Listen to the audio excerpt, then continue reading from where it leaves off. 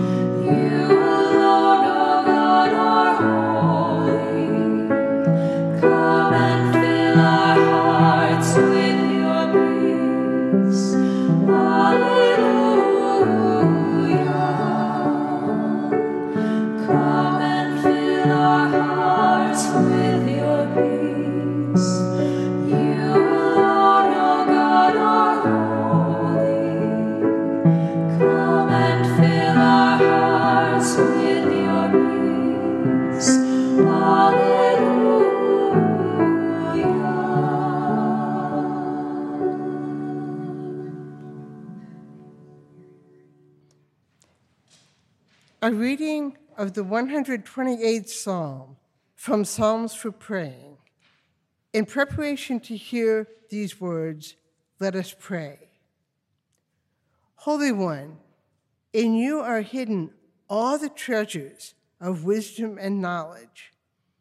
Open our eyes that we may see the wonders of your word, and give us grace that we may clearly understand and freely choose the way of your wisdom.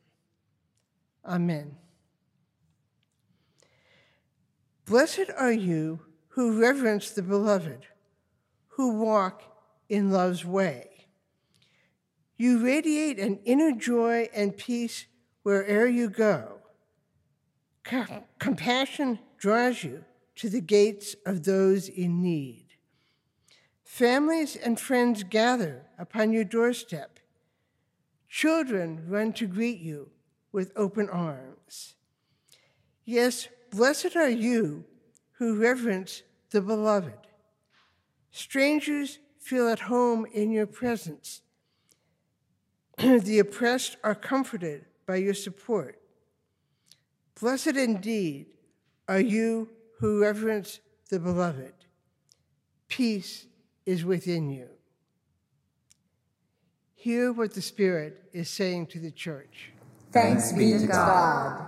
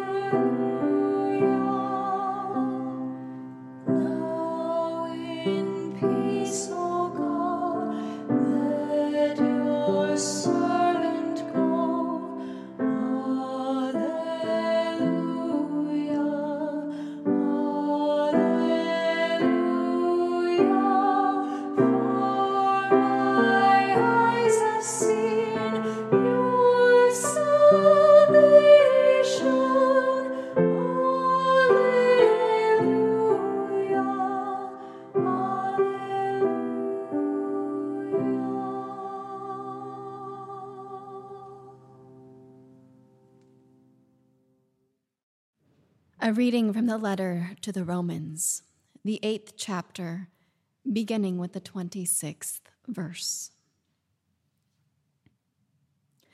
Likewise, the Spirit helps us in our weakness, for we do not know how to pray as we ought, but that very Spirit intercedes with sighs too deep for words.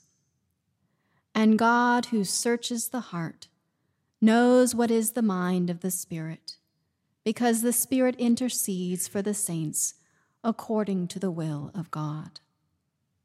We know that all things work together for good for those who love God, who are called according to God's purpose.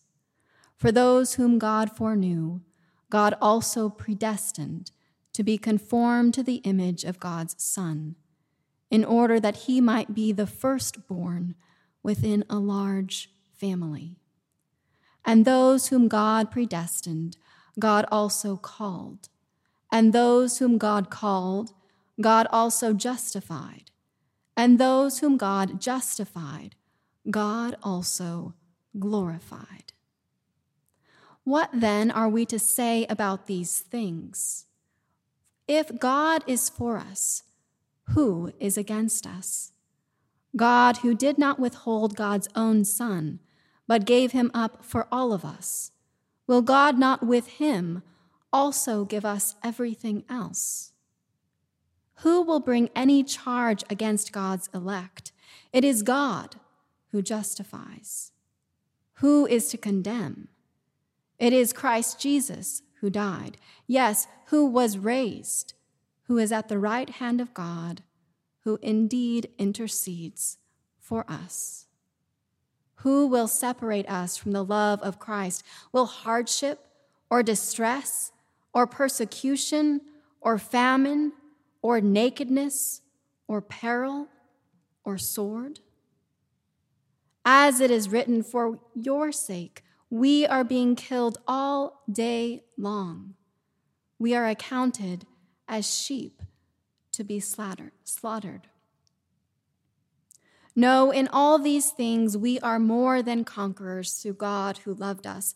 For I am convinced that neither death, nor life, nor angels, nor rulers, nor things present, nor things to come, nor powers, nor height, nor depth, nor anything else in all creation will be able to separate us from the love of God in Christ Jesus, our Lord. Here ends the reading.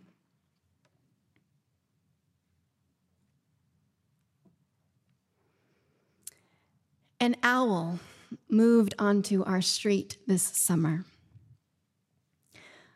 When the windows are open to receive the cool of the night, the sounds of his call float through the screens, and his deep, feathery voice repeats in my dreams, merging and transforming. His call returned me to the song of mourning doves in my grandmother's yard, a place where the light glowed pink against the mesa, and the young cactus measured my life like pencil marks on a wall. Or maybe he would say, I measured his.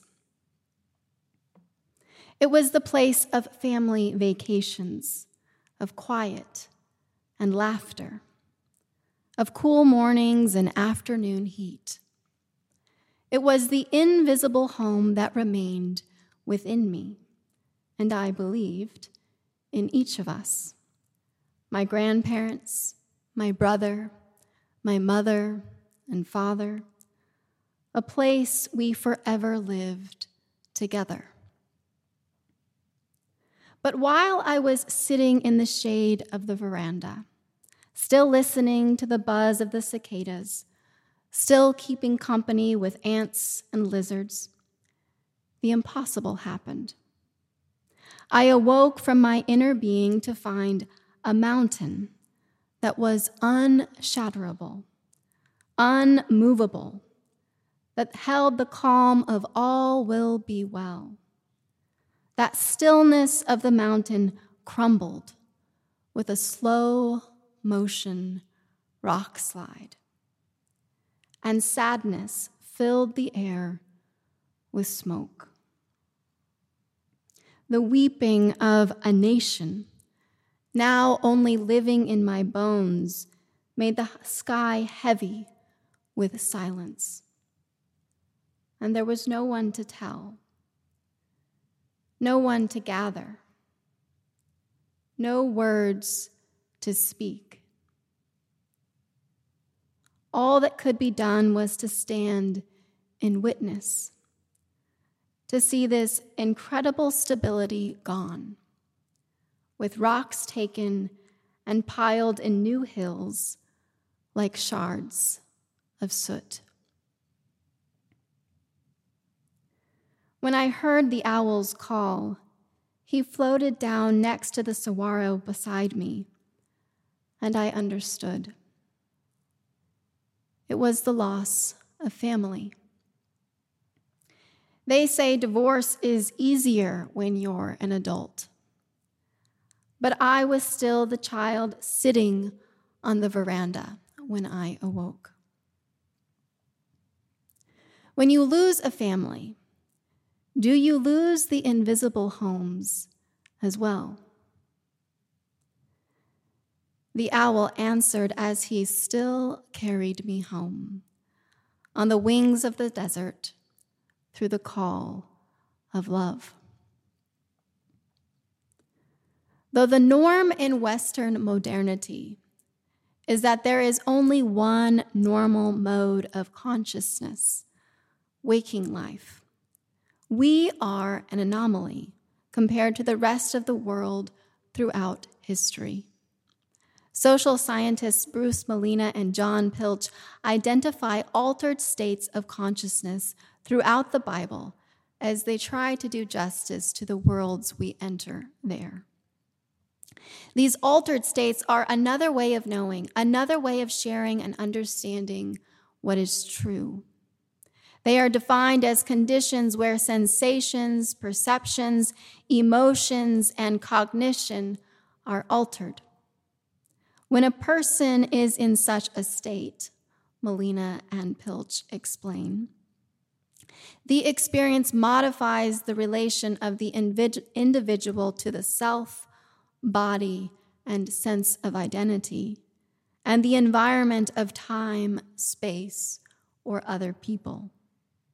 Leaning on the work of an anthropologist, they name 20 states of consciousness: dreaming, sleeping, drowsiness before sleep, the state of semi-consciousness before waking, rapture, trance, and stored memory, to name just a few.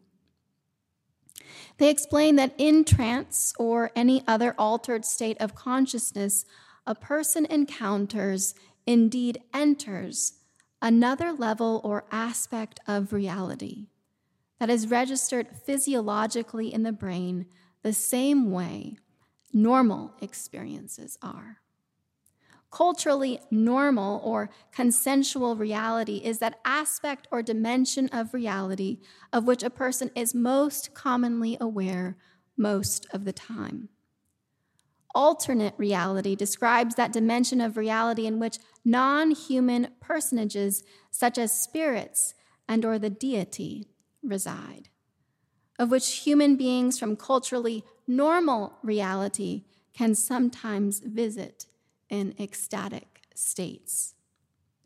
The experience of alternate reality is non-rational, but not irrational. It was in one such altered reality that Paul was transformed. He'd always been concerned about the honor, the glory, the well-being and care of his people. This is what was beneath his persecution of his fellow Israelites who had become Jesus' followers. He was concerned that they had brought dishonor, a promise of future harm on the community, and he wanted to intervene. But on the road to Damascus, things changed. A light from heaven flashed, and he fell to the ground, and he heard a voice ask, "Why are you persecuting me?" And after losing the sight he once knew, scales fell from his eyes, and he became convinced that belief in the risen Christ was not their shame, not their promise of destruction, but their strength. It meant God was still active among them, and that nothing, not death, nor life, nor angels, nor rulers, nor things present, nor things to come, nor powers, nor height, nor depth, nor anything else in all creation would be able to separate them from the love of God. And he believed that if all the people would but know this, the peaceable kingdom of their dreams would be realized. Peace is a gift of God unable to be controlled. It's like the wind of the Spirit with its own life moving among us. And yet Paul also understood that the truths of our inward being are mirrored in our actions. If you believe God is active within and among you, and that caring for your relationship with God means caring for one another, your focus will be on upbuilding and strengthening the community. And peace will grow in and among you. Blessed are those who reverence the beloved, who walk in love's way, as the psalm reads. Compassion draws you to the gates of those in need. Families and friends gather upon your doorstep. Children run to greet you with open arms. Strangers feel at home in your presence. The oppressed are comforted by your support. Peace is within you. Yes, the Spirit of God was still active among them. And like the firstborn opens the womb that future children might follow, Paul believed Jesus was but the first in the family, including Abraham and each person now living who would rise once more. As old as he was, it should have been impossible for Abraham to experience new life. But new life was born and will be born again. With all the death we've known in the stories we've inherited, all the loss and alienation we've carried, on the road to Damascus, the light changed. A voice floated down from the heavens, and one among us believed in our peace, a peace that endures even when death comes. He glimpsed a vision of our reconciliation in God.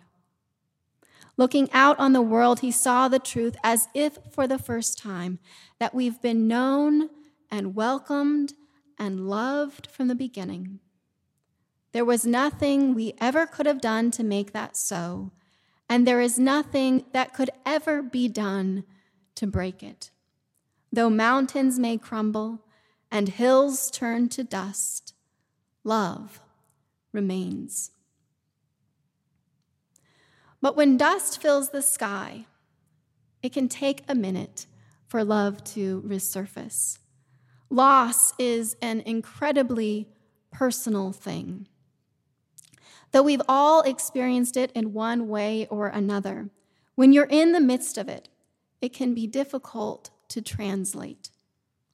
And when you realize another person can't meet you there, not exactly, not fully, it can be alienating. It can feel like drowning in quicksand. The more you try to work your way out of it, the more you sink into it. And sometimes there is no way to get out of that isolation other than to be a witness in it, and to welcome in the owls and the saguaros to come and witness it with you. It can take time to know where you are because you're just lost in the desert for a while. You don't even know what you're seeing until someone says, "That sounds like the loss of family, or the loss of a dream, or the loss of friendship or purpose." And suddenly you don't have to dig against the quicksand anymore.